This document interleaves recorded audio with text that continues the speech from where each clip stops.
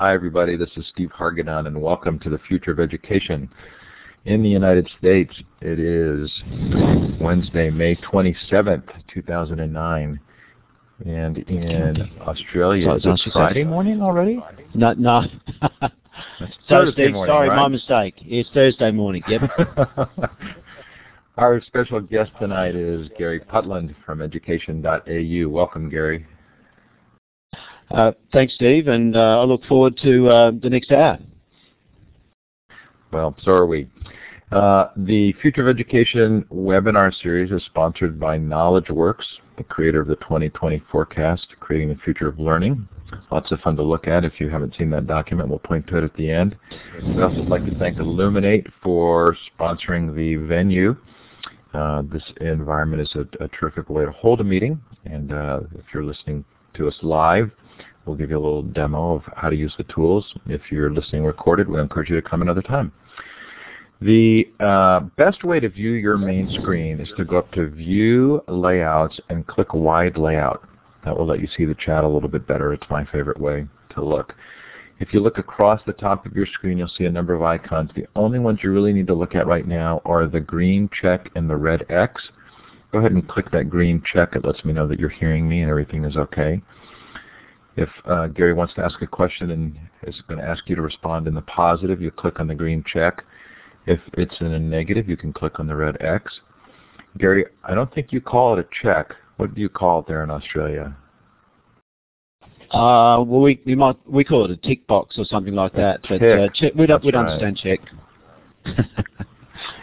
Okay, so then I'm going to go ahead and clear those. If you would like to leave a comment, you can click and type in the comment area. It's the chat. You can see each other's comments. You can actually send comments to each other, but know that the moderators do see all comments, even though they're being private.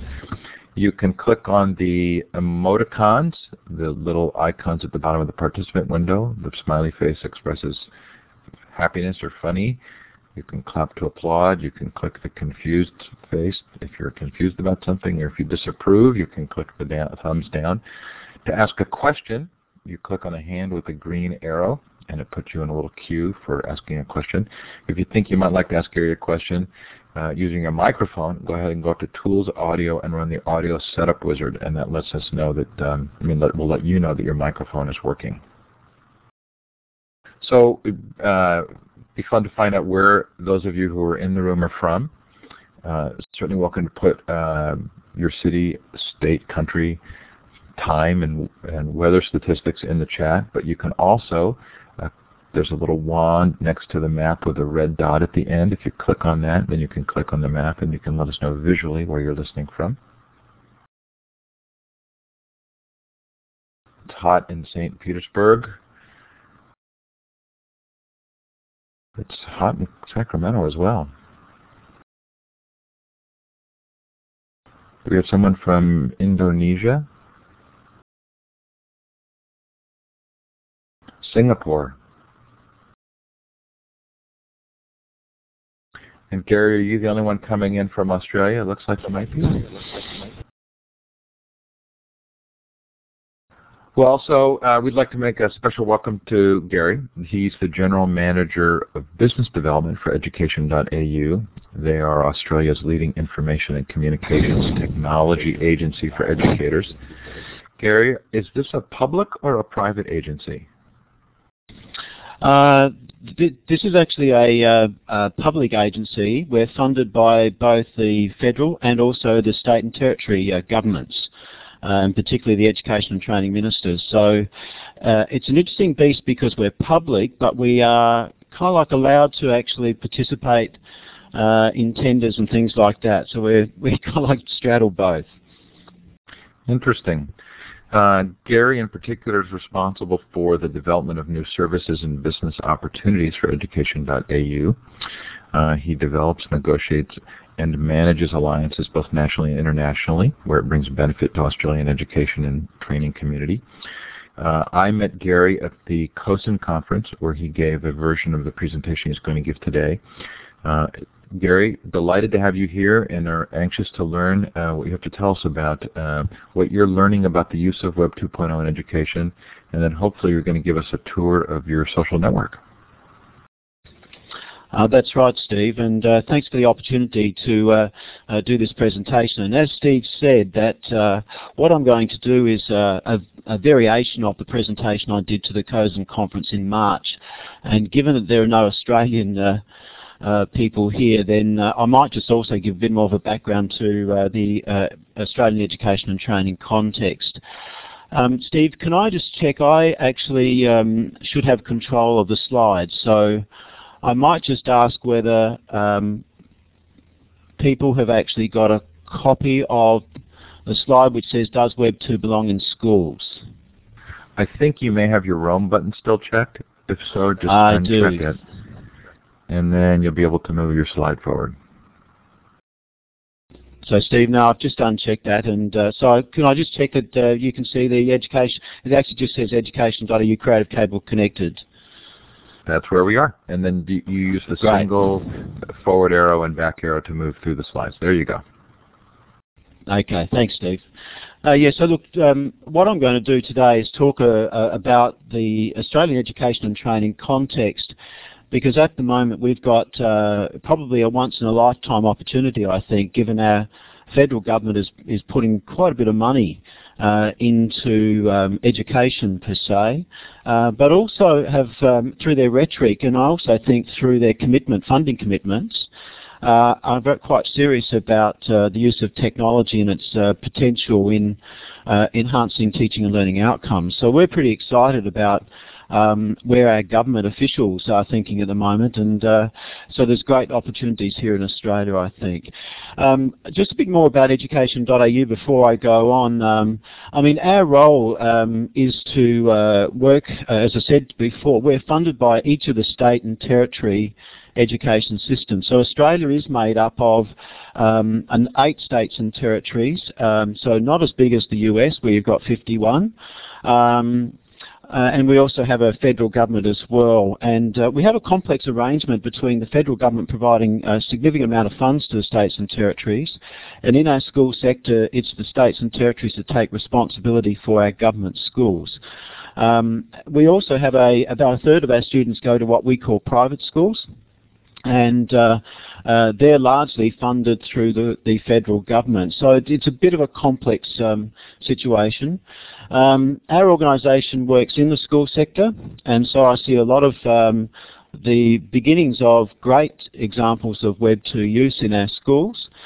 We also work in what we call our vocational education and training sector, or further education, and also our higher education, which is university. So I get to see what's happening right across each of those sectors. And what's interesting from my perspective is that I know the nature of each of those sectors are quite different, but in terms of the use of technology, I think we're grappling with quite a lot of similar issues. And the particular one I think we're really grappling with is how we actually help teachers or lecturers, practitioners we call them in the vet sector, how we get them to use technology effectively to improve the learning outcomes. And we're really starting to focus on professional learning, professional development, which takes learning outcomes as our focus, and that drives a lot of the stuff that we're doing.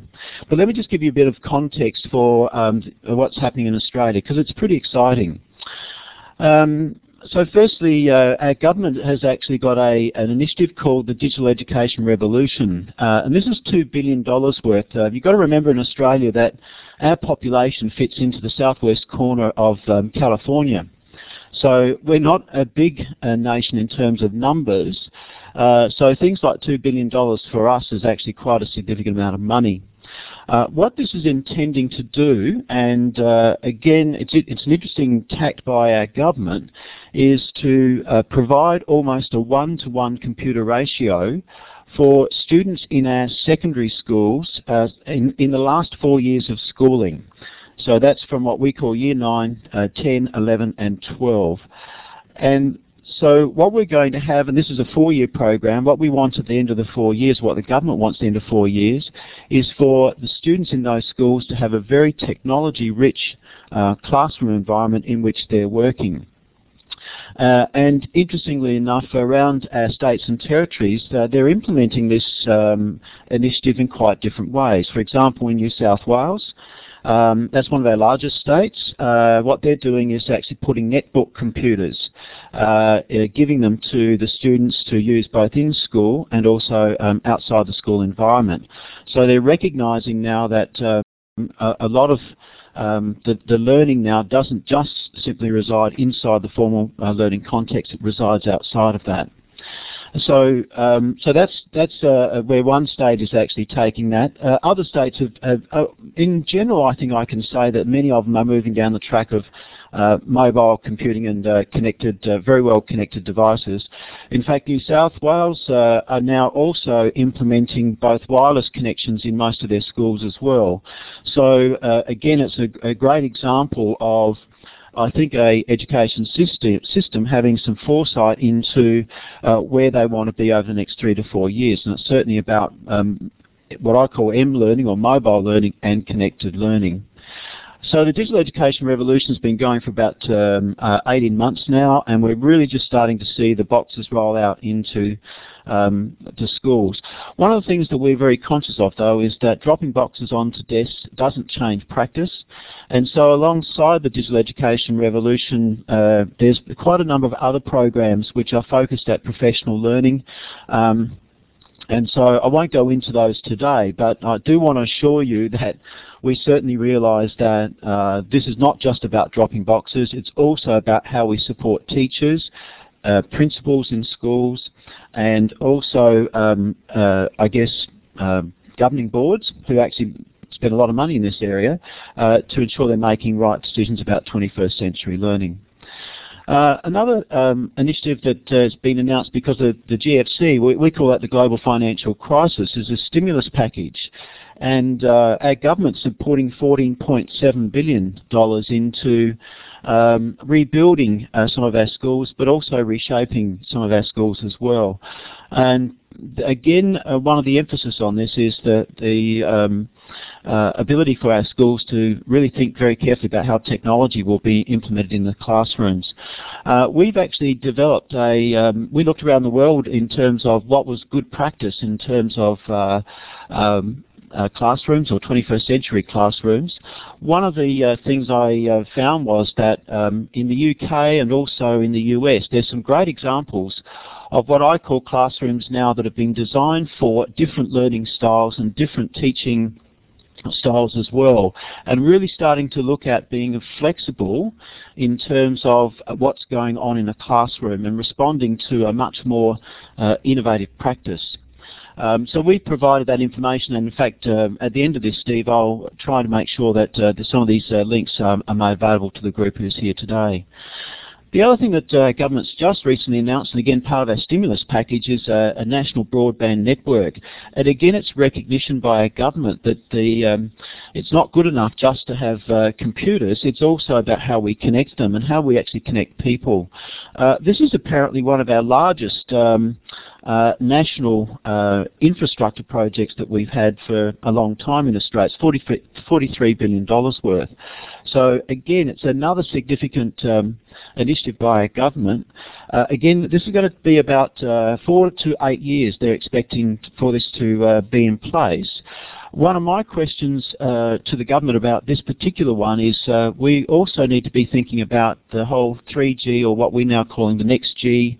So it's all the mobile phones networks, and how we actually use those in education, again both inside the formal learning environments and outside the formal learning environment. So I'm sure that's going to get a lot of discussion as this national broadband network gets rolled out.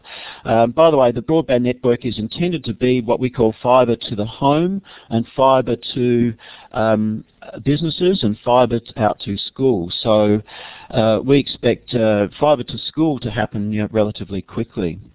On top of that, we have a new national curriculum being developed, and again, one of the things that we've been very conscious of trying to help them shape the curriculum in a way that it meets 21st century learning and 21st century skills.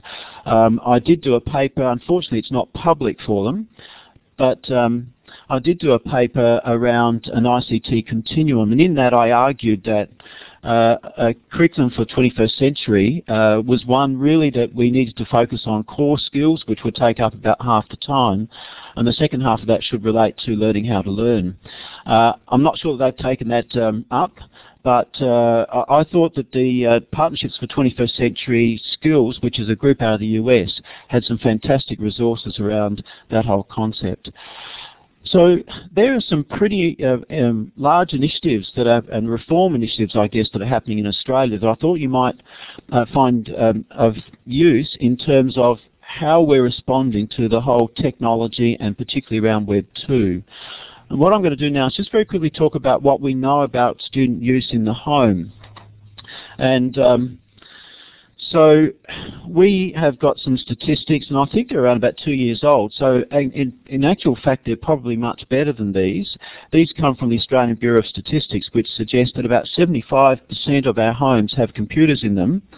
75%, yeah, that's right, 75% have computers, and 67% have computers plus internet access. And about 52% of those actually have broadband, what we call broadband internet access. So it's a reasonably high penetration, although we always are reminded, and I think it's an important thing to have in the back of our minds, that there is still a group in society that potentially could be missing out here, and equity is a very important issue for us. But one of the things we can say is that the use of computers and the internet in the home is actually increasing quite markedly, and with this new national broadband network we expect that to increase even further.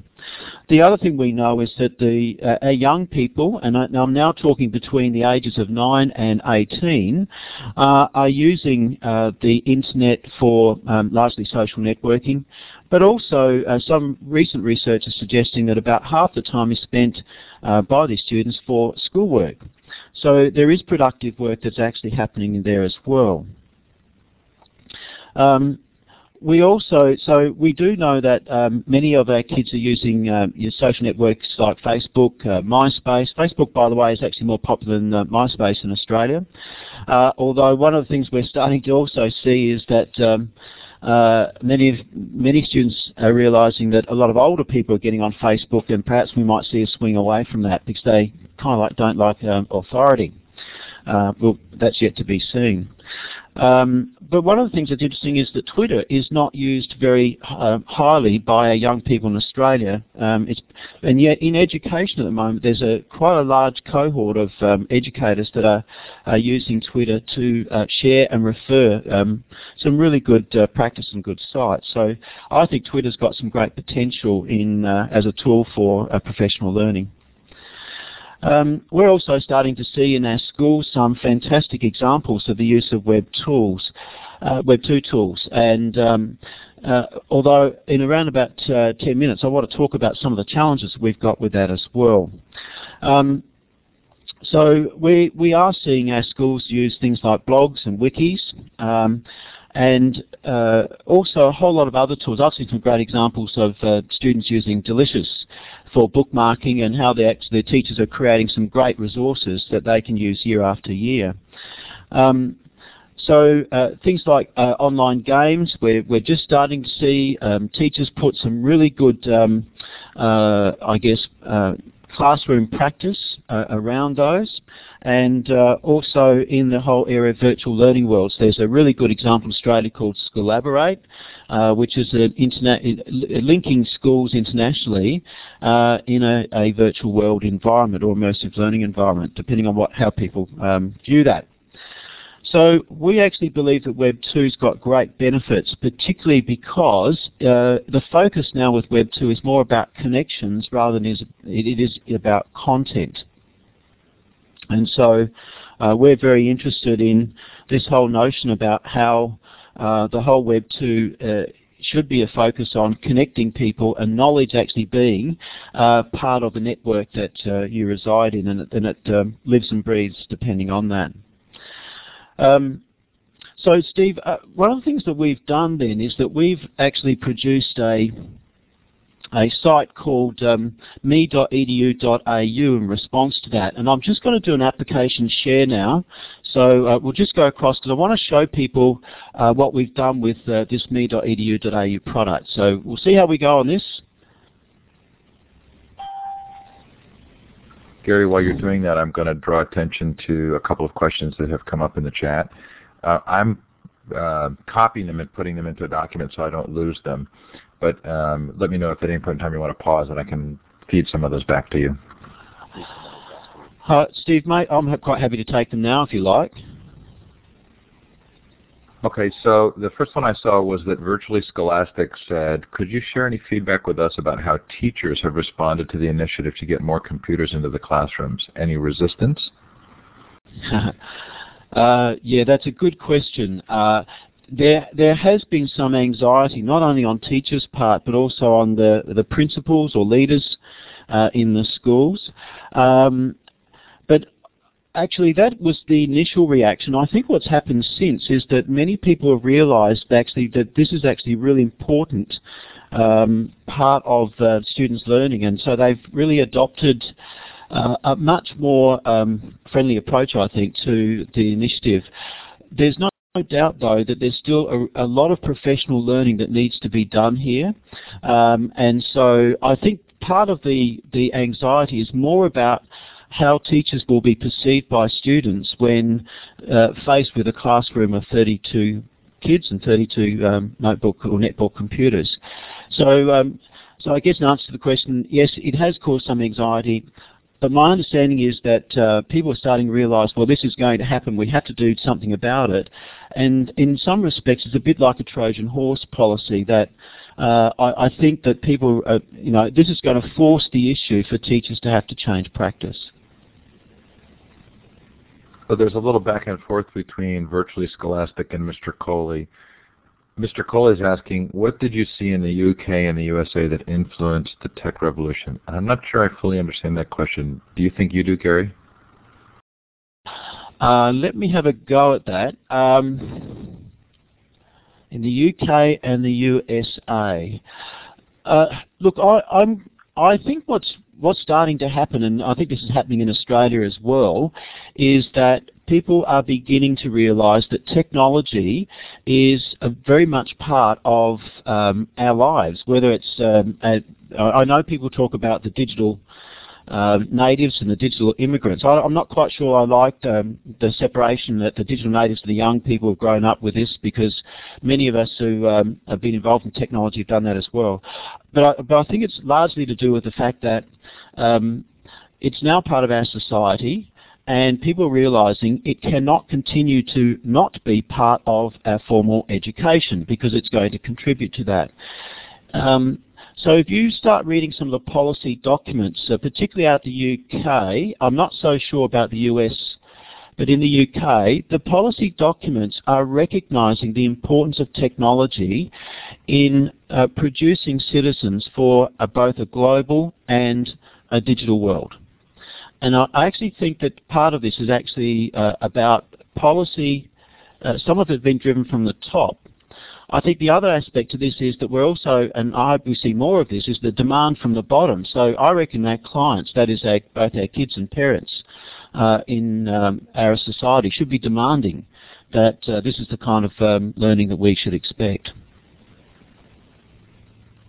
So then Virtually Scholastic asks a question that I'm very interested in as well, which is the professional development for teachers focused on building their ICT or tech skills, or changes to teaching approaches?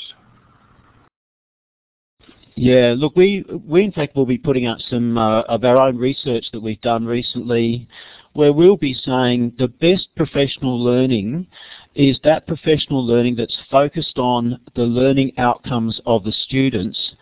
And in doing so, you're really looking at how this is about teaching and learning first, and how technology can be used to improve that.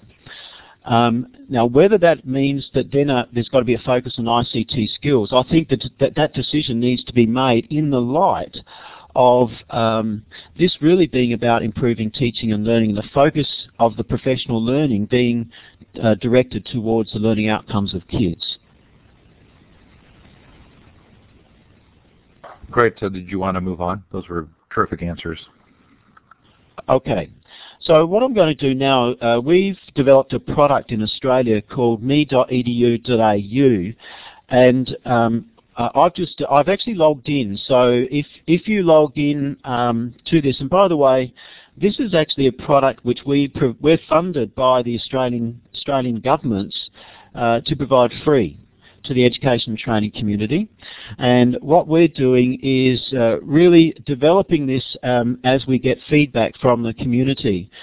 One of the principles, I guess, behind me.edu.au was not to try and put a fully featured Facebook type product in place, because we realised that often by making it that complex, many people weren't able to get into these environments and become productive very quickly. So this is what we call a cut-down version of Facebook. The principle behind this is that we know that people will have a digital footprint, and educators now increasingly are having digital footprints in. It might be a Facebook, it might be a Twitter, it might be Delicious, but it's one of these social networking sites. And what this allows you to do is to draw the feeds from those services into the one place.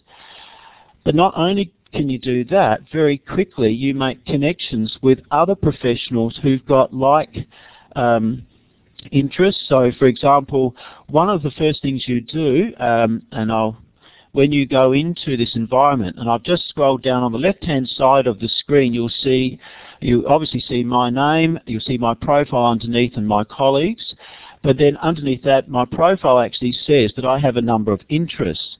So if I type in something like cyber safety, for example, which is one of the interests there, then that immediately connects me, if I'm new to this environment, to a whole lot of people who are already interested in cyber safety and are having some dialogue around that. Although I see at the moment that, as with most communities, dialogue sort of increases and dies depending on what some of the issues are around at the moment.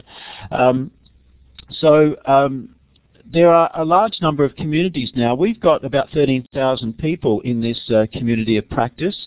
They're all not active. Some have come in to try, maybe have not liked it, have gone back out, but there's a large number of people who are relatively active. And believe it or not, the group that we found as being reasonably active in this area is first-year out teachers. These are teachers who have come from university, have worked within the one institution, but now find themselves out in a school and are looking for colleagues to be able to connect with. And so that's been one particular community of practice that has found this environment very, very useful. So the first thing that this environment does is allows you to log in, set up your profile, and then to draw into this environment your feeds from external sources, and then also make connections with other communities of practice. So for example, in mine here, I've got now my colleagues, for example, Prue, Kerry J. So these people are relatively active on the internet, and so I'm drawing into this environment a whole lot of the posts and things like that they're actually doing out on the internet. So it brings it all into the one place. At the same time, we've got the ability to be able to share very quickly and tag a whole lot of resources within the environment as well. So it goes both ways. You can actually pour stuff into this environment, or in fact you can pour it back out as well. And you'll see up the top there that you can have your own blog within this environment. I will admit that this blog is still relatively early in its thinking, and so there's a bit of work to be done on it. Steve, I'm just wondering, it looks like there might be a question there, and I can't see who that is. It's me. I wanted to ask a question. So I'm curious if you felt like you've had to do some training even about what RSS is, because it seems like your focus has been make sure they can bring their RSS feeds into me.edu.au. How much have you had to help people understand what an RSS feed is? Yeah. It's true that one of the things that we are funded to do is to actually go around to every state and territory and do workshops with staff. And it is true that we would have to do some preliminary work with people who are not familiar with the whole concept of RSS. So that's true, Steve. Although in my profile, I mean, one of the things if you know about blogs, you know about the RSS, you know how to copy and paste a URL that links to those, then it's very easy to actually put that into your profile and draw it into the one place here. But it's true, you're right to say that we do have to do some professional learning with staff about the whole concept of RSS. Even the concept of the digital footprint out on the internet, I think for many people is still foreign.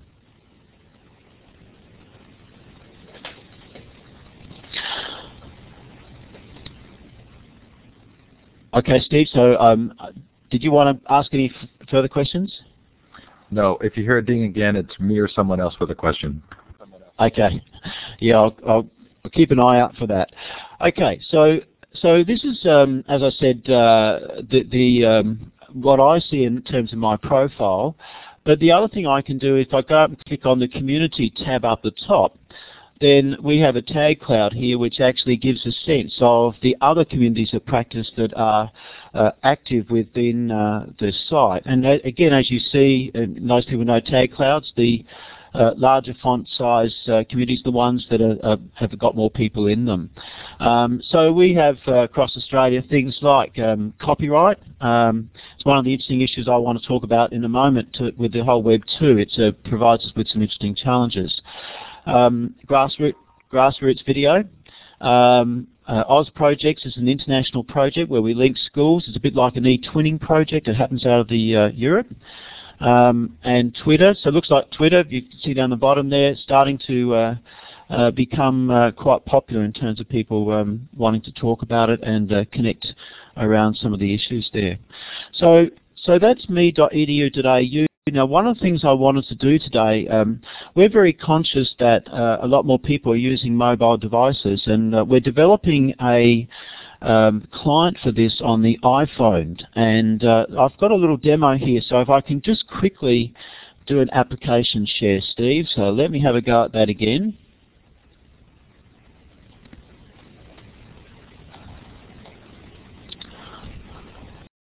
So I think you've done it perfectly. You turned off the app share and you're going to turn it back on, right?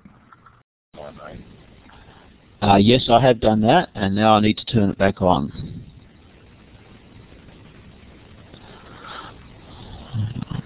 While you're doing that, what platform did you build me.edu.au on?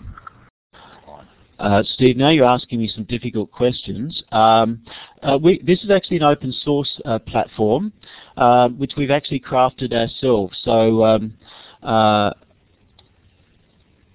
in that case, I can get some details for those people who might want to know the technical details, because I'm not a technical person, and that's probably best if I go back and get some further advice on that. So just a minute, Steve. I'm just going to see if I can load this up.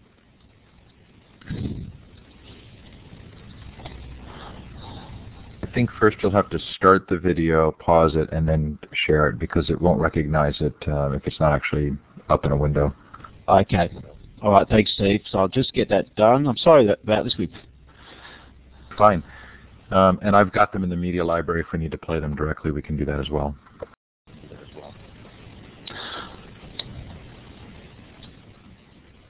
Okay, it's just opening up, Steve, so I'll just keep you informed about how we're going here. We've got around about another 30 minutes, I think, haven't we? So hopefully this won't take too long. If it takes too long, again, Steve, as you say, we've got in the library and people can have a look at it. But I thought this was an interesting direction that we're taking this, and I've got to say this is just very early days in our thinking about this, but it's pretty exciting that we, like I'm finding with my iPhone, I mean, I love it. It's a fantastic device, and I think this would be a great addition if people could access the me.edu.au on their iPhone. So just a mo. Okay, I'm just going to do an application share. Now, Steve, can someone tell me whether that's come up on your screen? It's just coming up for me now. In fact, I can see the full screen now. If you can see it, go ahead and put the smiley face on and click on the smiley face at the bottom of the participant window to let us know you're seeing it. So most everybody so far is, anybody not seeing it, you can click the thumbs down or I think we're good. Okay. Now, one of the things I can't do is I can't get to the bottom of the screen and click the go button. Just a moment.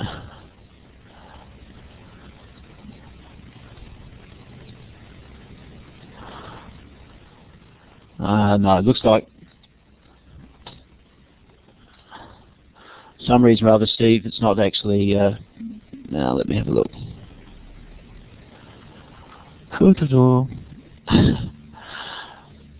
Look, rather than waste your time again, Steve, perhaps people might have a look at that. But sure, look, want me to run the actual video for everyone? Can you run it? If you can start it, because for some reason or other, I can't get down to the... That's fine. So is this the Me Shorter or the iPhone demo? It's the iPhone demo. Okay. I'm going to run it, everybody, and you should see it come up on your screens. You can talk through it if you'd like to. There's not an easy way to pause it for everybody. No. Okay. So look, I'll just while it's playing, I'll just pause it through. So for those people who've got an iPhone, it's a very typical application where, again, to be able to get into the me.edu.au community, you'll have to do a username and password. And then the tabs that you saw up the top will be the tabs that you'll be able to see there.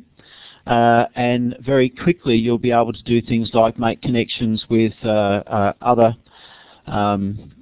teachers that are there, but also be able to very quickly read their posts, depending on whether it's a Delicious account or a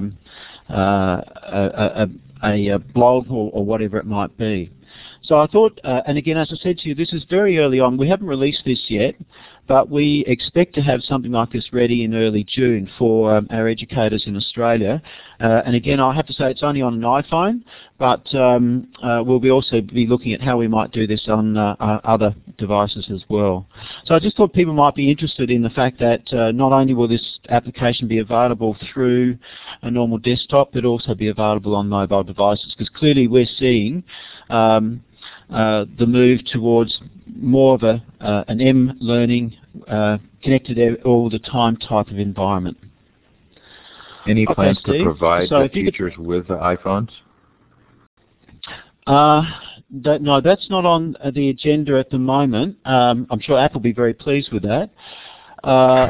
Look, my view, Steve, is that if we have another digital education revolution, I reckon that what will happen is that our government will actually fund parents through tax breaks to purchase mobile devices to be used at home and also in the school environment. So I do expect that we are going to be moving much more down the track of these mobile devices. And the iPhone really, frankly, it's a fantastic device particularly at this stage, for consuming a lot of content and things like that on the internet. I think it's got a bit of a way to go for us to have a good two-way dialogue in terms of being both a producer and consumer, but from a consuming perspective, it's fantastic at the moment. So Rob Rankin asks or makes a mention in the chat of Moodle, and since Moodle actually started in Australia, does Moodle play into this at all, or learning management systems? Are they a part actively of what you're doing?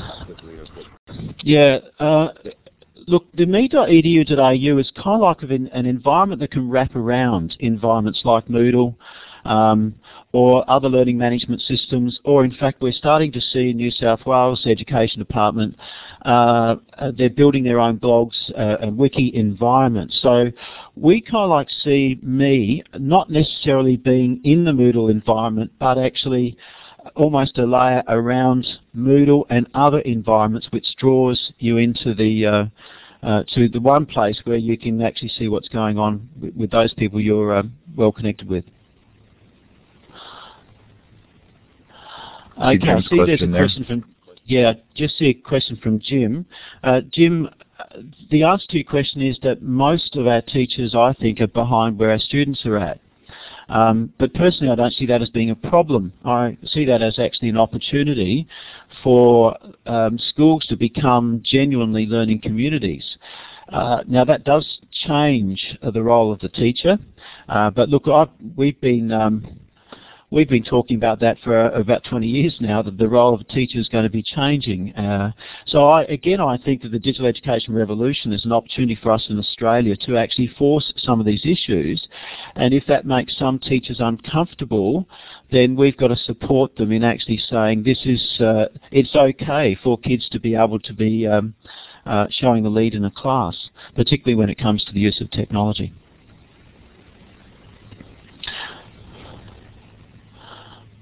Okay, Steve, what I might do now is I'll just go on to the final slide here and talk about the Web 2, because I understand we want about 15 minutes for questions, although we've been taking questions as we go along.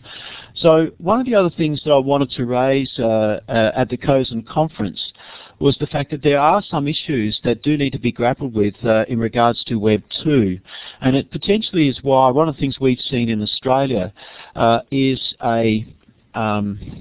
I guess a bit of a resistance to Web 2 because of some issues around things like cyber safety, risk, and the whole fact that the locus of control is shifting.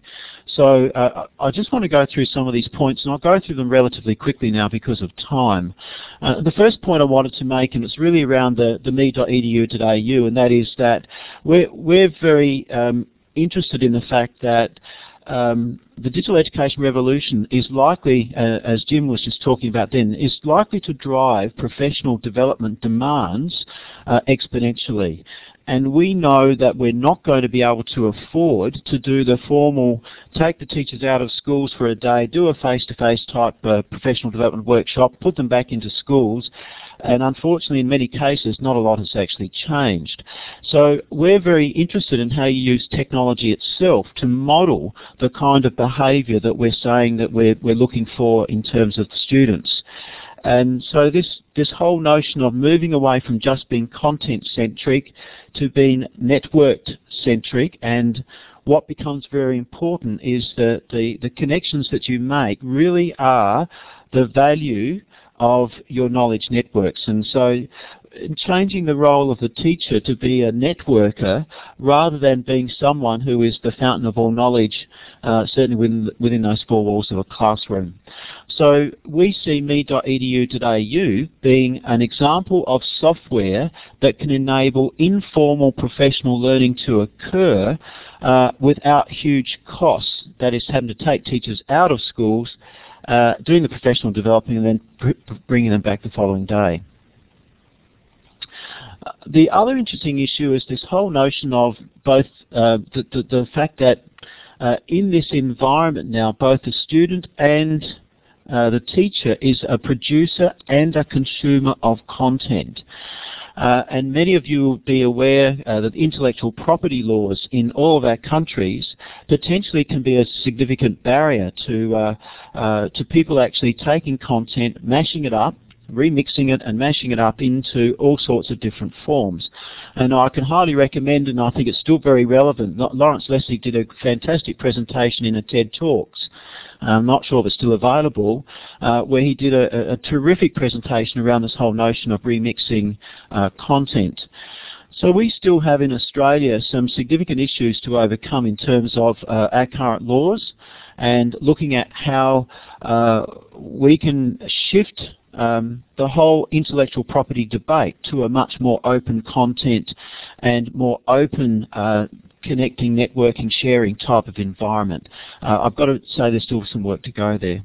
The other issue, and it's really the one that Jim raised, and that is that in this Web 2 environment, really the locus of control has shifted away from formal institutional control to the end user. And that's providing us with significant issues around how do we manage risk. And it's not that I'm saying that we've got to be risky, I'm saying that now we actually need to understand that if the locus of control is shifted to the learner, then the learner needs to understand the responsibilities that they need to take when it comes to being on the internet. And I think this goes, if the learner is a young child, then that actually goes towards how do we help parents also to understand the issues and risks associated with using content. So I'm a very big one about how we can ensure that the communication is not only with students but it's also with parents, because often I think a lot of the knee-jerk reactions we get around the use of the internet are because parents don't really understand what we're trying to do here and their role in also helping us to manage that risk. And the final one is really, as many of you will know, things like Twitter and social networks really help us to keep up to date with what's going on around the world. I mean, we know that in the earthquakes in China some 6, 7, 8 months ago, one of the first indications that was actually occurring was the fact that people who were connected to Chinese people were all of a sudden not seeing any response from them, and so it suggests there might be some things that were wrong.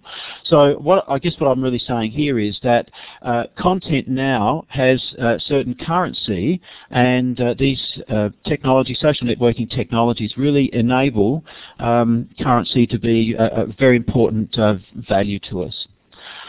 So Steve, I'm going to stop there just in case there are any further questions people want to ask. So I've gathered 3 while you were talking. And by the way, since that's the end of your formal presentation, I'm going to clap for you. You can click on the little clapping hand to let Gary know you appreciate him. Okay, so Cheryl actually asked 2 questions. She says, first, I like the mention of locus of control. How do school authorities learn to manage that proactively, especially as it relates to teachers who are out on the edge of change? Yes, it's a good question, and it raises the issue of the importance of principals or leaders in school environments. And even more importantly, I think it raises the issue of the policymakers who are informing the leaders and then informing the teachers. So in Australia, we're now one part of the digital education revolution will in fact be looking at how we help leaders in schools' vision about what a 21st century learning will look like and what that means for how schools can operate. And I've seen some fabulous examples of principals in New South Wales, for example, where there's a very collaborative process in terms of leadership. In fact, so collaborative that even the students in the schools are considered leaders. So I think that's and probably an exception to the rule, but a fabulous way of doing that. So it's true that we've got a long way to go here, Cheryl, but my view would be we've got to work through leaders so that they've got the right vision and they understand these issues of managing risk. And then clearly one of the things that I think principals got to do is communicate with their parents very well. I might also add that in Australia we have the Australian Communications and Media Authority. We're doing work with them at the moment on the whole concept of cyber safety. And this is around issues like cyberbullying. And what I'm very pleased about is that that group, which took about 2 years ago a very protectionist view of this, has shifted away from a protectionist view to an education view, and are looking at how do we work with kids and parents in these environments to help them make the right choices. But also at the same time to say they may make a mistake and that's okay. How do we help them through that? So Cheryl, please feel free to put a follow-up to that in the chat or raise your hand to take the mic. I'm going to read a question from Rod Murray. He says, having lived and taught in the state of Victoria and now back in Canada, my observation was that there were differences between the Australian states when it came to technology. Is your initiative on a national level now leveling the playing field in Australia? And could it do the same, I think he's saying, in Canada and the U.S.? Yeah, it's a good question, Rod. And knowing a little bit about the Canadian environment where your provinces, in fact, my understanding is that there's not a federal education minister. You probably have greater autonomy at the state level than we do in Australia. But I will say at the moment that the autonomy at the state level is still very strong. So what our federal government is doing is providing funding on the basis that there will be outcomes that will be agreed to by the states and territories. So the outcome is what's been agreed to. The way in which the states achieve that outcome is actually up to the states and territories. So we still will have variations in how the digital education revolution will be played out in each of the states and territories. Now, in some respects, some people say that's great because what we see is one state having a great idea and another state either picking that up or leapfrogging. So we kind of like get this leapfrogging effect where the states and territories learn from each other. But it does raise the whole issue around equity and how some states like New South Wales, which are quite large and have got a lot of money, how they might be able to do things far more quickly than a smaller state like Tasmania.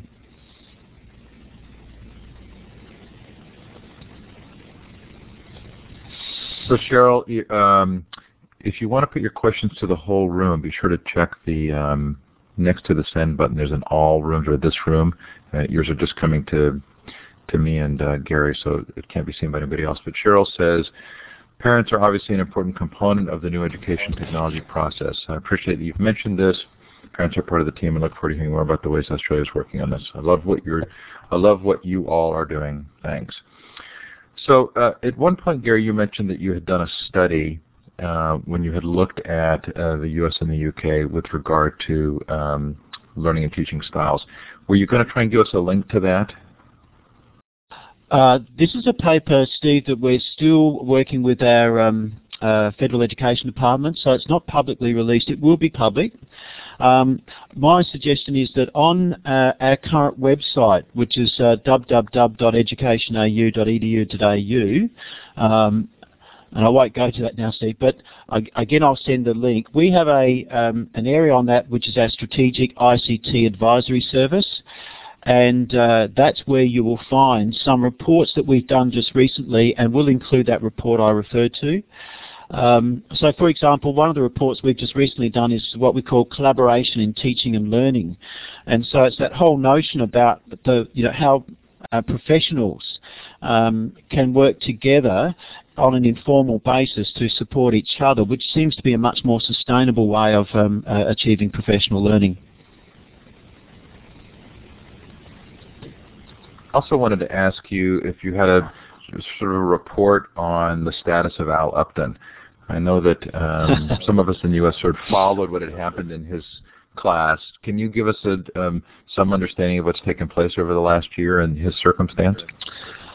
I can.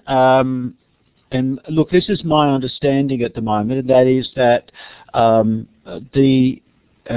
Upton, for those people who don't know, Al Upton was allowing his Year 3 students, I think they were, to be able to blog and publish on the internet. There were some concerns from a parent, as I understand it, about that, and unfortunately police became involved. And so the Education Department took a particular position on that.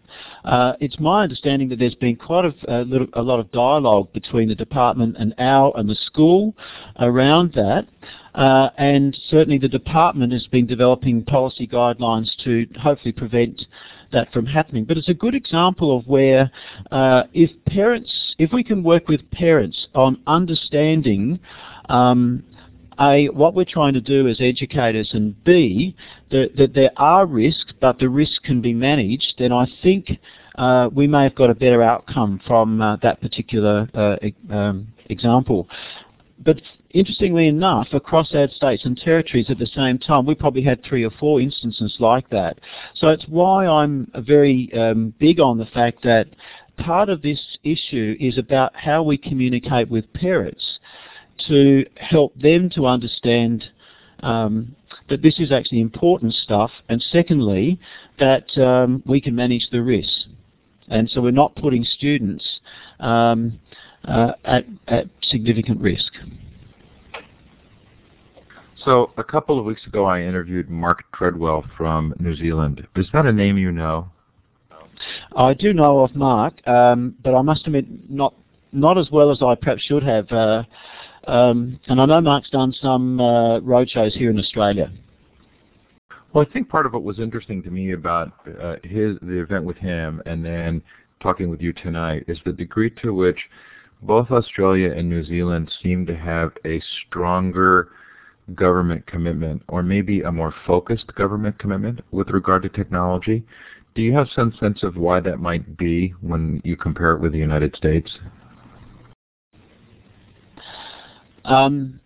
Well, I would say at the moment, Steve, you're right in saying that our government, and through its, and again, Steve, what I might do is I'll send you a link to our ministers have signed what they call the Melbourne Declaration. And if you look at some of the rhetoric in that, it's very much around globalisation, digital citizenship, and the stuff that we've talked about today that we believe is very important. So I do believe that many of our ministers in Australia have certainly got the rhetoric, and in many cases I think have got commitment to that as well.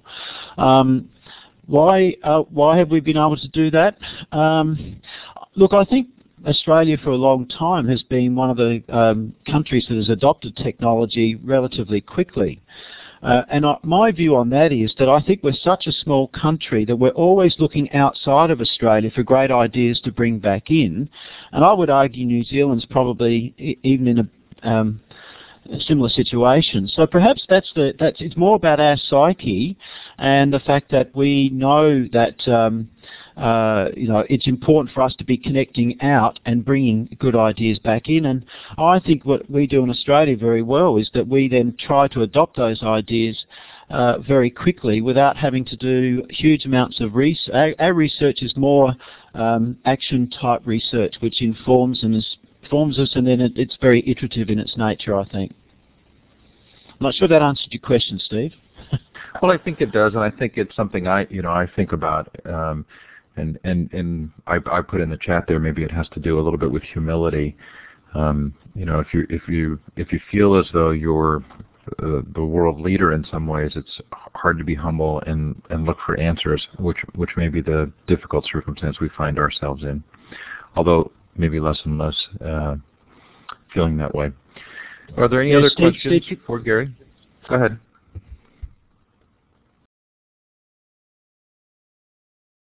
Sorry, Gary, I talked over you. Oh, sorry, Steve. I'll just make one other point. I must admit, when I was at the COSM conference in March, what did strike me, though, was one of the issues that I think you guys are grappling with, which we fortunately don't have in Australia, is the No Child Left Behind policy. And I don't want to be too political or controversial here, but it does seem to me that that policy itself potentially may constrain teachers from being able to innovate and try things differently when you've got to focus on particular outcomes. And so I think that's the other thing that we've got here too, that we still have outcomes, but we don't really prescribe how we expect people to get there. So I think that's why I think our new national curriculum that we're developing, I think it's very important that we think very carefully about the fact that it's important to have outcomes, but it's probably less important now to have everyone achieve those outcomes in exactly the same way. So great point. I'm putting in the web tour, the survey for the survey or the evaluation for tonight's show. I'm going to clap for Gary again. Gary, thanks for coming on. I realize it's morning for you, but thanks for coming on evening for us, being a part of this. You and I just spent a lot of time trying to find a time for you to do this, and I'm really glad we did. It's great to hear from you again, and I'm really impressed with what you're doing. Gary, please don't close that web tour because it will actually close it for those who are in it. And okay. Those of you who are here, please do fill it out. It helps us to know what you like and don't like in these sessions. I do want to thank KnowledgeWorks and Illuminate for providing this environment. And thank you for coming tonight. Coming up in June, John C. Brown, David Thornburg, and a virtual school series with Chris Walsh. So lots of fun still ahead on the future of education. Gary, any final words? No, look, thanks for the opportunity, Steve, and I appreciate the fact that it wasn't at 4 o'clock in the morning. So at least it was a decent hour here. So 9:30 in the morning was fantastic. So I appreciate that, and I hope it'd be interesting to get feedback from your audience about some of the issues I raised, because I see already that there's a number of people who are saying they agree with some of my sentiments. So hopefully that's gone down well. No, I really enjoyed what you had to say at COSIN. I'm glad you were able to follow up here, and that we'll be able to introduce you to a few more people. And if you want to follow up with Gary, please feel free to leave a comment in the futureoferducation.com social network event page for this session. Just go to futureoferducation.com, click on Gary's session, and you can leave a comment there. Gary, look forward to staying in touch with you. Thanks again. Thanks everybody for coming, and we'll look forward to next time. Thanks, Steve. Thanks, everyone.